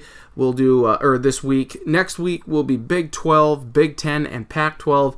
And then the third week we'll go over the playoff teams, Heisman, and any other noteworthy storylines that you're looking at. Talk about Notre Dame, Boise State, Idaho. No, Idaho's in the FCS. Idaho's in the FCS. It's just so weird this year.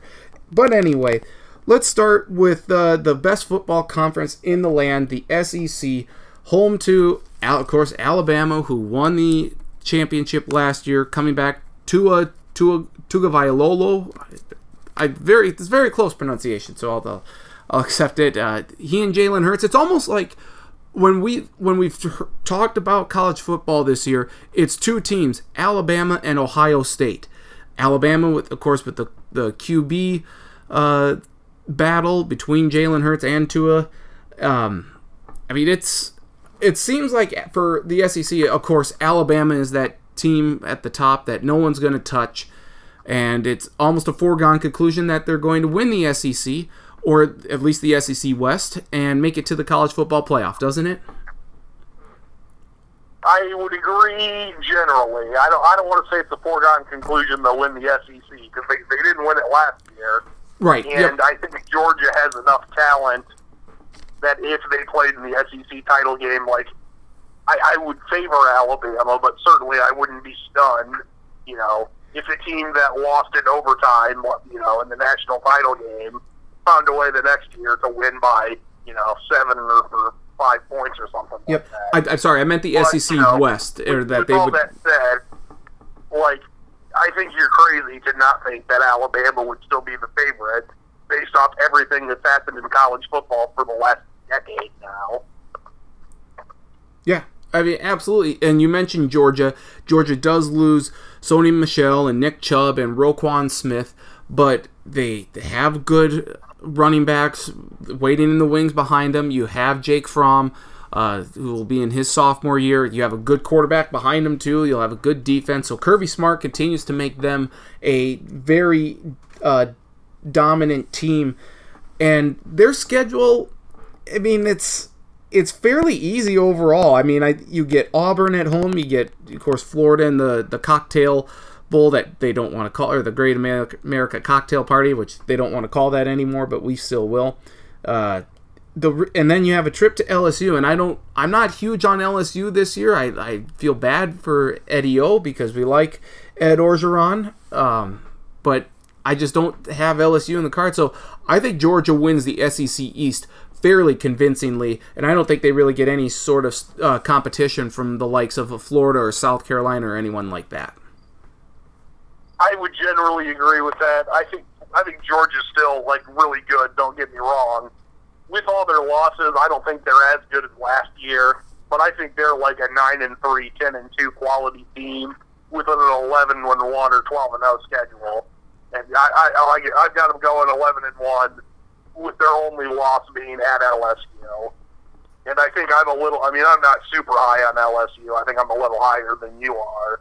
But that's just mostly because it's incredibly hard to play there. And, yep. While Georgia's good, I don't think Georgia's going to have a great offense this year. So, you take that, potentially a night game, I certainly could see, Georgia being held to 14 or 17 points. And then, when that happens, it's like, well, yeah, I could see LSU getting to 20 or something like that. But, I think probably like most people in the United States taking stuff before the season, probably what you have too. I've got Georgia and Alabama winning their conferences and playing in the SEC title game. Yeah, I do as well. And I agree with you with the Georgia-LSU game. I mean, that's the first game, or I think maybe really the only game that I'm concerned with Georgia losing, that and the game against Florida.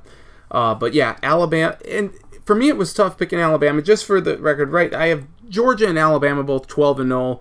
Headed into the SEC title game. I might switch that to, like you with that one loss for Georgia being to LSU, but assuming Georgia and Alabama get in, and if they were both to be undefeated, it seems ridiculous that the loser would be out of the college football playoff, barring, maybe a Washington or Notre Dame or, someone else, someone from the Big Ten or ACC going undefeated too, right?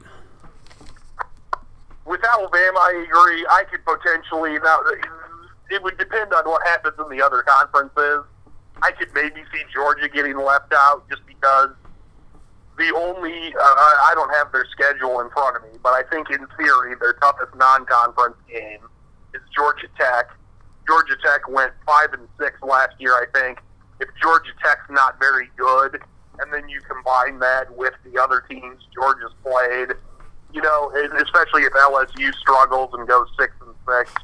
If Auburn has one of their weird years where they're 7-5 or 8-4, I think it's possible. I don't know, likely, but possible that Georgia's 12-0, haven't beaten anybody the whole season with more than 7 or 8 wins, and then loses to Alabama, and we're just saying oh, well, yeah, they only have one loss, but they, unfortunately for them, didn't play that many good teams either. Let's see. I don't think that'll necessarily shake out that way, but, because I think Auburn will probably be good, but I can see that happening. Couple of new faces. You got Jimbo Fisher at Texas A&M. You have Dan Mullen leaving Mississippi State for Florida. So, and I like Auburn, too, with Jared Stidham coming back as quarterback. I think that's intriguing there, and see what Gus Malzahn can do at Auburn. But really, I think after Alabama and Georgia, the level just drops off so significantly. I have Auburn right now in the 8-4 to 9-3 range. I like Florida, I think, a little bit more than perhaps most people. I have them going 9-3. Mississippi State and South Carolina right in there. I have Texas A&M at 7-5. How do you read into what Jimbo Fisher will be able to do in year one at A&M? That's a good question. I don't know. It's going to be a dramatic shift. Under Kevin Sumlin, they more or less ran an air raid offense. They are going to be the Florida State are assuming that Texas A&M looks like how Florida State looked under Jimbo Fisher. They're going to look like how Alabama looked 6 or 7 years ago, where, they're going to have a tight end and a fullback and a running back. Sometimes maybe not a fullback, but and that's a very large shift. I think that Texas A&M will probably end up being good under Jimbo Fisher. I don't think they're going to get that national title that they carved. Did you see that in the offseason that, their athletic director was like, we know you're going to win a national championship, so they put, future national title 20, and then they put 202 and then a question mark. Oh, I didn't see it was that. going to come between 2020 and 2029. All that's to say, I don't think that's going to happen. I don't think they're going to get that at Texas A&M. But I think that they will probably be better than they've been over the last 10 or 15 years. Maybe not a lot in year one. I've got A&M going 8-4. So, I think they'll be about as good as they were last year. I have them going 7-5. Losses to Clemson, Alabama, South Carolina, Mississippi State, and Auburn. I'm guessing the only difference between you and I is the loss to South Carolina. I heard some of the losses you said, not all of them. Yep, I've got them losing to Clemson, Alabama, Mississippi State, and Auburn. Yep. You're correct that I do not have them losing to South Carolina. All right. Any other major storylines from the SEC that you're paying attention to or that you're intrigued by headed into the year? There's a few that are kind of interesting. One is Drew Lock appears to be the Missouri quarterback, has the most NFL talk and hype surrounding him. I think he's a talented guy, but also lost his offensive coordinator, Josh Heupel, to be the head coach at UCF. Second, do you know who Missouri replaced Josh Heupel with as offensive coordinator? Nope. Dallas Cowboys receivers coach and former Tennessee football coach. Oh, Dooley? Oh, my God. The guy... He's never been an offensive coordinator before, and I should preface this as this is just through one or two Cowboys tweets that someone online put together, and that doesn't necessarily mean that all Cowboys offensive players and receivers reflect this thought. But there were Cowboys players in, off-season mini-camp stuff and early in training camp that were like, this is great, we've got a receivers coach now who's teaching us how to run routes the right way. And you hear stuff like that, and it's like, I don't know if this is going to work great with him as an offensive coordinator, even if he's got a quarterback. No, I would agree with that. Yikes. And then a couple other quick things. You mentioned Auburn. The thing I do like, I've got Auburn going 9-3, but things to like about Auburn, they bring back their quarterback in Stidham, and unlike Georgia and Alabama, you know who Auburn's quarterback's going to be. There's not it could be this guy and this guy. Whenever you have a potential quarterback situation like that, sometimes weird things happen and you lose games you shouldn't. I'm not saying that'll happen to Georgia or Alabama, but it's not an issue for Auburn in the first place. And Auburn probably has the best defensive line in the SEC too. And there's a lot of teams with really good at their defensive line, so that's a nice thing that they have in their back pocket. And then the other interesting thing for me is, Dan Mullen left Mississippi State. Mississippi State's been better over the last 7 or 8 years than they've been in for forever. And it's Joe Moorhead, the Penn State offensive coordinator, who's replacing him. Moorhead was really good with Penn State. And Mississippi State brings back a lot of guys on offense, including quarterback Nick Fitzgerald, who's pretty good. I don't know that Mississippi State will routinely be able to win 9 or 10 games a year in the SEC West. But with Fitzgerald back at quarterback and a good offensive mind, I could see Mississippi State being good this fall. I've got Mississippi State going 10-2, and I've got them beating Alabama. There we go. But Wow. I still got Alabama winning the West. That's a great pick right there. Fitzgerald's okay from the injury that he suffered last year, right? Because that was a pretty gruesome. Was it ankle injury or was it a knee? I think it was a knee, and that was in November of last year. I don't know. I'm not a diehard Mississippi State fan. My understanding is he's healthy and that he's not limited in any way as of now. I mean, certainly if he's injured, that would completely change things, but I'd have to change some picks quick. I really like that move by you to put Mississippi State at 10-2. I think that's very solid and certainly could happen. So let's go in the SEC West. Who do you have from top to bottom? Who do you like what do you have in the SEC West? In terms of conference finish? Yeah, like just record and for the teams in the West. I've got Alabama going 11-1. I've got both Auburn and Mississippi State winning the same conference game, or I've got Auburn going 9-3, finishing second. I've got them and Mississippi State finishing both 6-2 in conference, and Auburn beating Mississippi State, so they would own the tiebreaker over them. I've got Mississippi State third at 10-2 overall. Texas A&M fourth at 8-4. LSU fifth at 8-4. Arkansas sixth at 6-6. Didn't think I'd have Arkansas with 6 wins, but I've got them with 6. And then Ole Miss at 5-7.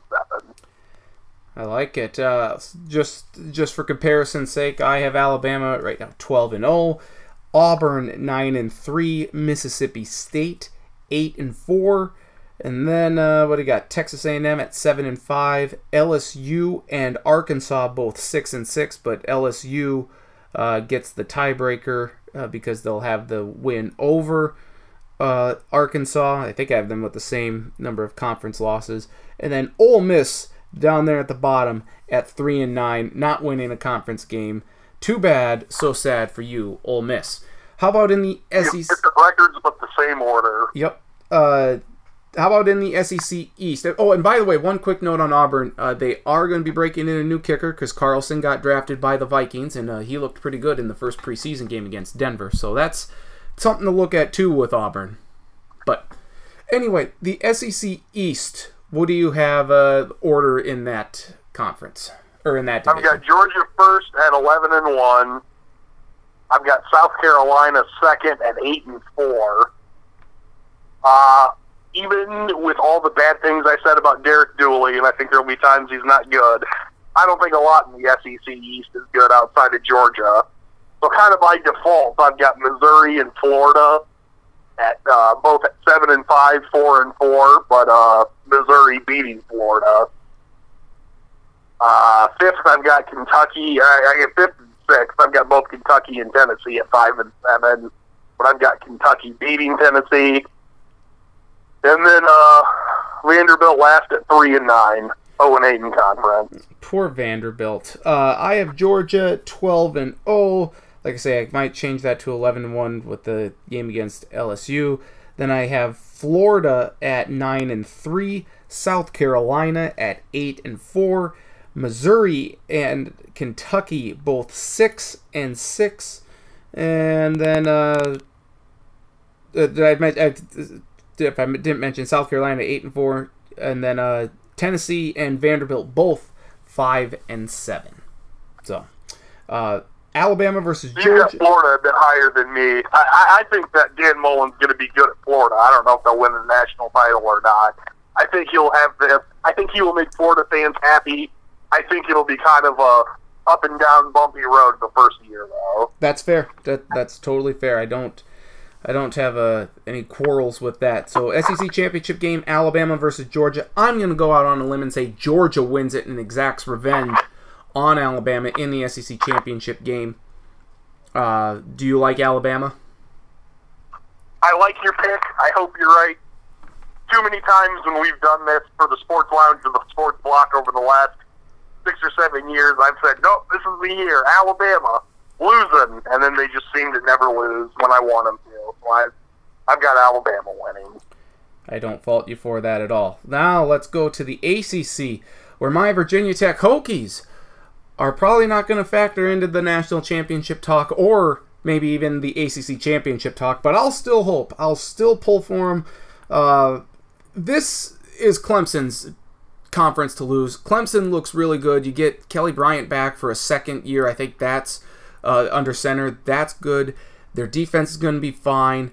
I mean, Clemson is head and shoulders the best team in this conference, don't you think? I think of all the Power 5 conferences, the most shocking thing would be if Clemson did not win both the Atlantic Division and the ACC. There's other ones that I think might be surprising. Like, I think a lot of people maybe would be surprised if, Washington or Alabama didn't win their conference, or maybe Oklahoma. But nothing would be more stunning if Clemson was not the ACC champion. Yeah. I mean, they just are so strong. I mean, Dabo Swinney has done such an amazing job there, really, over the last 4 or 5 years. Completely agree. They have upgraded. I mean, it's not like Clemson recruited poorly before. Back when it was Tommy Bowden and everyone made fun of him for Clemson all the time. Like, they always had dudes, but they've just got more dudes now. And I think, to me, the most interesting thing about Clemson is what are they going to do at quarterback? And they've got, I'm blanking on his name now, Kelly Bryant back at quarterback, started all of last year. The one game they lost in the regular season to Syracuse was when he got hurt and didn't finish. But they also brought in the true freshman, and I'm blanking on his name. I think it's Hunter Lawrence or something like that, who's supposed to be or Trevor Lawrence, supposed to be a much better passer. To me, the interesting thing is going to be is I think Clemson can easily win the conference with Kelly Bryant. In fact, I think the safest thing just to win the ACC would be to have Kelly Bryant your starter for the whole year. I don't know if Kelly Bryant could beat Alabama to win a national title, though, where potentially the other guy, the freshman kid, I think is a good enough passer that he might be good enough to beat Alabama. But the problem is you can't roll him out come playoff time. So he would have to start many, many games in the regular season. And if Clemson was going to lose, it would be because they're starting a freshman quarterback. And I think that's the interesting thing Dabo is going to kind of have to balance. That the quarterback who makes you most likely to get to the playoffs maybe isn't the quarterback that's most likely to win the playoff. And how you kind of how are you going to deal with that situation while you also have a freakishly talented roster and the best defensive line in all of college football? I might be a little higher on Miami than I should be. I think the U is going to be back this year. This is Mark Richt's second year as head coach. They did a lot of good things last year, but I think it's third year. Third year? Okay. How many years have they been removed from Kaya? Is this going to be the first year or the second? I believe this is the second year after... Wait, hold on. This is either the third or the fourth year without Brad Kaya. He was there in 2015. I don't remember if he was there in 2016. Okay. Who was their quarterback last year? Why am I blanking on this guy? I also am blanking on his name. They had someone named Rozier. I honestly don't remember if Rozier was their quarterback or their running back. Okay, I think Rozier sounds... I think it was Malik Rozier or something like that. Yeah, I mean, because we know of a Braxton Berrios there, the wide receiver. He made some big plays. Either way, I just think that the Hurricanes, there's something going on there with them. They have a tough opening game with LSU, but I believe that's a neutral site field. And honestly, their schedule really, I think, helps them a lot. Maybe, will they lose to Georgia Tech? I think that's a possibility. The only other game I think that's really even difficult for Miami this year is going to be a trip up to Blacksburg to take on Virginia Tech. So I'm really bullish on Miami, and I have them going 11-1, and I think that's maybe slightly ridiculous, but I don't know. I just think they have a lot going on. I don't think it's ridiculous. I think they went 10-2 last year, or 11, or wait, hold on. I think they were undefeated, then they lost to Pittsburgh, then they lost to Clemson in the ACC title game, then they lost to Wisconsin in the Orange Bowl, in a game they maybe could have won. I think they went 11-3. So, I don't think it's crazy. I mean, I've got them going 10-2, and just in a college football's weird and weird things happen. I've got them losing at Boston College. That's the weird one, and then I've also got them losing to your Hokies. Very good. Well, I think Miami's really good. I just don't think they're one of the 5 best teams in the country. So, like, they're really good, but they're not Alabama or Clemson good. Like I say, I'm not the expert when it comes to this. So when I was kind of going through the win-loss record and everything, I was just kind of, like I say, going through everything. I have Virginia Tech at 11-1 with the only loss being the opening week to Florida State. I think Duke's going to be a tough game for them. I think Miami is certainly going to be difficult, and I know the Hokies are going to blow it somewhere where you just don't think something bad's going to happen. They've had kind of a tumultuous offseason. They've had some issues with Josh Jackson, their quarterback. Their secondary has lost some players, including some guys to one guy to the supplemental draft. So it's going to be tough for that defense for Bud Foster and everything, but I'm still going to ride Virginia Tech to an 11-1 record. I know it's crazy, but I'm going to keep doing it. I think you're higher on them than I am. I think they'll still be good. I've got them going 9-3. Yep. Kind of a, they had some guys on the defense in the last month or two, get kicked off the team and get hurt too. I mean, they've had a lot of. They had to replace defensive guys anyways, and they've had to replace extra defensive guys over the last 2 months. Yep. I think this is going to be sort of like a year where they're pretty good, but they're kind of building for the following year, where, you get through this year where they go 9-3, even if they lose a bowl game and go 9-4, and then the next year you got a chance to win 11 games and potentially win the ACC. Tell me about North Carolina State. Maybe this is the team that I'm most off on.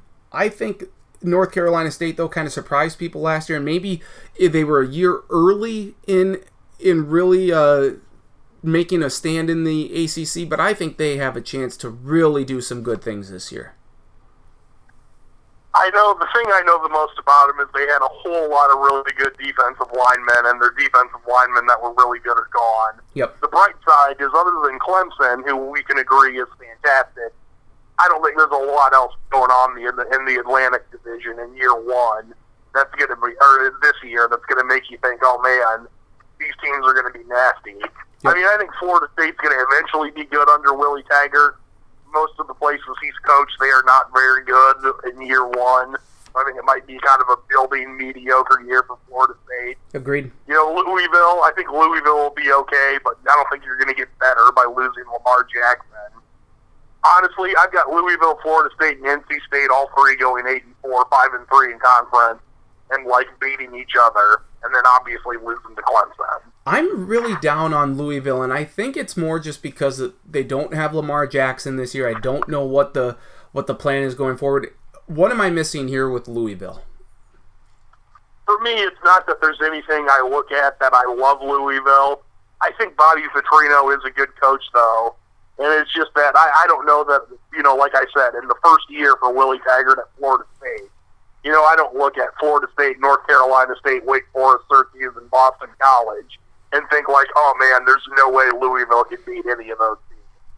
I mean, I've got Louisville getting smoked by Alabama in week one. Yep. And then I've got them losing to Georgia Tech, Clemson, and at Syracuse. All right. So but I do have them beating Florida State and NC State. Let's see. I think I do as. No, I don't have them beating Florida State. I don't. But let's go here. Division record here. Or before we get to that, are there any other intriguing ACC storylines that you're looking forward to this season? I think the Clemson thing with the quarterbacks I mentioned is the most intriguing. After that, it's Miami. Can you kind of take that another step in year? We can't remember what year it is for Mark Richt, but it's certainly not his first year. Can you continue to kind of blossom into being Miami? And then I guess the only other one is, how long is it going to take at Florida State for Willie Taggart? I mean, I think we can agree that there's a lot of things you look at and think he's got a chance to be pretty good there, but it might take a year or two. So, and then I don't know. I'm kind of a sucker for stories, I guess, and Wake Forest has kind of improved each year the last few years under Dave Clawson. So that would be my final one. I think Wake Forest went 8-5 last year. Can they maybe not even build it on that? Can they just not fall off a cliff and find a way to win at least 6 games to go to a bowl game again and continue, kind of shucking the trend? As I think they're the smallest Power 5 school by enrollment. So, they've got a lot of disadvantages at Wake Forest. So let's go start in the Atlantic Division. You have Boston College, Clemson, Florida State, Louisville, North Carolina State, Syracuse, and Wake Forest. How do you see the Atlantic shaking out this season? I've got Clemson going 11-1, easily winning the division. Then I've got Louisville, Florida State, and NC State. All three going 8-4, 5-3 in conference. I've got Wake Forest going 7-5. Clemson's one loss I have at Wake Forest because crazy things happen. I don't feel super confident in that. Mm-hmm. But like we talked about before with Alabama, you think they're going to lose one. I think Clemson's going to lose one somewhere, and I wanted to pick a road. I've got Syracuse going 6-6 because I know their head coach Dino Babers is a Game of Thrones fan, and I watched him on the ESPN thing for the national title game where they've got the coaches' room. Mm-hmm. It was one of the two, not last year, but one of the 2 years before where Alabama and Clemson played in the national title game. That whenever they asked Dino anything, he was just like, "Yep, I just RPO it, sprint to the line, run pass option that guy," and he was just like excited and just like that was his answer for everything. And I thought it was funny and it made me like him. So I think I picked him to go 6-6 last year, and they didn't do it. They'll probably disappoint me again. But I got Syracuse going 6-6, and I've got Boston College going 4-8, which I kind of feel dumb about because the last few years I always have Syracuse and Boston College wrong. I'm optimistic about Syracuse. It blows up in my face. And then I think Boston College will do poorly, and then they'll win 7 games. So I'm probably wrong on those two. So I have Clemson going 12-0. Again, there's something about me and going with the undefeated teams. I know it's not going to happen, but kind of how I see. I mean, it could. They were undefeated a few years ago until they lost to Alabama in the national title game. I'll just say this: out of all the teams I have undefeated, which I think I only have 3, I feel most confident in Clemson, and I'm merely going through the regular season. I think that's reasonable. I'm not going to the championship game, but right now, Clemson at 12-0. I have North Carolina State at 10-2. I know it's crazy, so I don't know. So I'm just picking them there. Florida State, I have them at 8-4. Louisville is going to be 6-6. And then what do we got here? Wake Forest at 5-7, and Boston College and Syracuse both at 4-8. So we're in agreement at least on the Boston College there. How about in the Coastal Division? How do you see this shaking out? I've got Miami going 10-2, 6-2 in conference to win the Coastal. I do have them losing at Virginia Tech, but I've got Virginia Tech going 9-3, 5-3 in conference. So no ACC title game for your Hokies this year, unfortunately. Damn. Georgia Tech, who to me is essentially like Auburn, they're the two most chaotic teams in college football, where you never know year to year. People think they're going to be good, they implode. People think they're going to suck. They win 10 games and play in the New Year's Six Bowl. I never know if Georgia Tech, they went 5-6 last year. I've got Georgia Tech going 8-4. I've got Pitt going 7-5. Duke going 6-6. And then bringing up the rear, I've got North Carolina and Virginia both going 3-9. But Virginia goes 0-8 in conference, and North Carolina beat Virginia. They're one conference. So I'm not very high on Pittsburgh this year. I'm a little higher on Virginia, I guess, than I am Pittsburgh. But I have my Hokies finishing 11-1, winning the Coastal because they have the tiebreaker with Miami. Miami also will be 11-1. Then who do we have here? Duke at 8-4. That's my surprise. I think Duke is going to do some things this year. Georgia Tech. Not such a good coach. It could happen. Yep. I have Georgia Tech at 6-6. Virginia at 5-7, UNC at 3-9, and Pitt at 2-10. That's I feel like I got Pitt really Charlie's at it, 2-10. Yeah, I feel like I'm way off with Pittsburgh, but yep, no thank you, Pitt. You're gonna get screwed this year. I mean, if you take a look at Pittsburgh's off their non-conference schedule, it is. They play Penn State. Who are their other non-conference games? They play Albany and they're at UCF. So no thank you. You've got to have another non-conference game. Oh, I'm sorry. They only play 8. Yeah, at Notre Dame too. Oh, at Notre Dame also. Yeah. Certainly wouldn't be stunned if they lost to UCF. They were pretty good last year. I think they've got very little shot at beating Notre Dame or Penn State. Spoiler alert, I won't tell you which. I have Pitt beating one of those two, between Notre Dame and Penn State. I mean, they could beat Georgia Tech at home. They could beat UNC on the road. I have them beating Syracuse at home. I have them losing to Duke at home. And then, I mean, at Wake Forest, at Virginia, I have them losing that. They're going to lose to my Hokies, I would hope. I just not very high on Pitt. So, the ACC Championship game, Clemson versus Virginia Tech for me. Clemson, of course, is going to win. And you have Miami against Clemson. What say you for who's winning the ACC? Part of me doesn't like picking the same championship game as last year, which it was Clemson and Miami. I really don't like picking the same two teams with the same team winning again, but I think that's the most likely scenario. So I've got Clemson beating Miami in the ACC title game, probably by a comfortable 15 to 17 points. So they can then they can start flexing while they get the ACC title trophy, getting ready for the playoffs. Very good. Well, it's the first of the 3-week college football preview. Next week, again, Big 12, Big 10, and Pac-12 previews. Charlie, great to talk to you. Great to hear your voice, and I look forward to speaking with you throughout the college football season. Thank you, my friend. Sounds good. I miss your musk already. Thank you, Charlie. And with that, Charlie Hildebrand has dropped off, which is okay. Great to hear his voice. Great to talk some college football again. So, yeah, there we go. ACC, SEC. We weren't too far off there. I mean, we have 3 of the same 4 teams in the championship games, so that's good, I suppose. And we're off a little bit here, but yeah, I'll take him at, like, I don't know about North Carolina State or Pittsburgh. I mean, that's just probably off on LSU and the SEC. It's weird.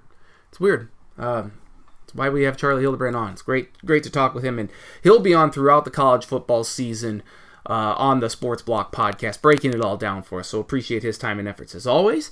Thank you for listening to this week's edition of the Sports Block podcast. Again, you can find us available on iTunes. Just search the Sports Block. Also, follow me on Twitter at Andy Stacken, Facebook Nathan Stacken. We'll have a link to the podcast posted to the middle to later part of the week. Again, thank you for listening. Next week, again, more college football talk. We'll have Travis, of course, to talk. Probably talk more college football with him as well, and baseball, all the baseball. See what is going on the baseball and football. We'll talk NFL too, I'm sure, and yeah, that's a lot of it. That's pretty much it. So thank you for listening to this week's edition of the Sports Block podcast. Again, tune in again next week. Download us again. Click on us. Whatever you do, listen to us as we talk more college football. It's always great. It's a great time of the year. Football season is right around the corner. Get rid of this damn hot weather. That's for sure. So thank you again for listening to this week's edition of the Sports Block podcast. Nathan Stacken, hoping that you have a good week. Thank you again for listening, and we hope you tune in again next week for another edition of the Sports Block podcast.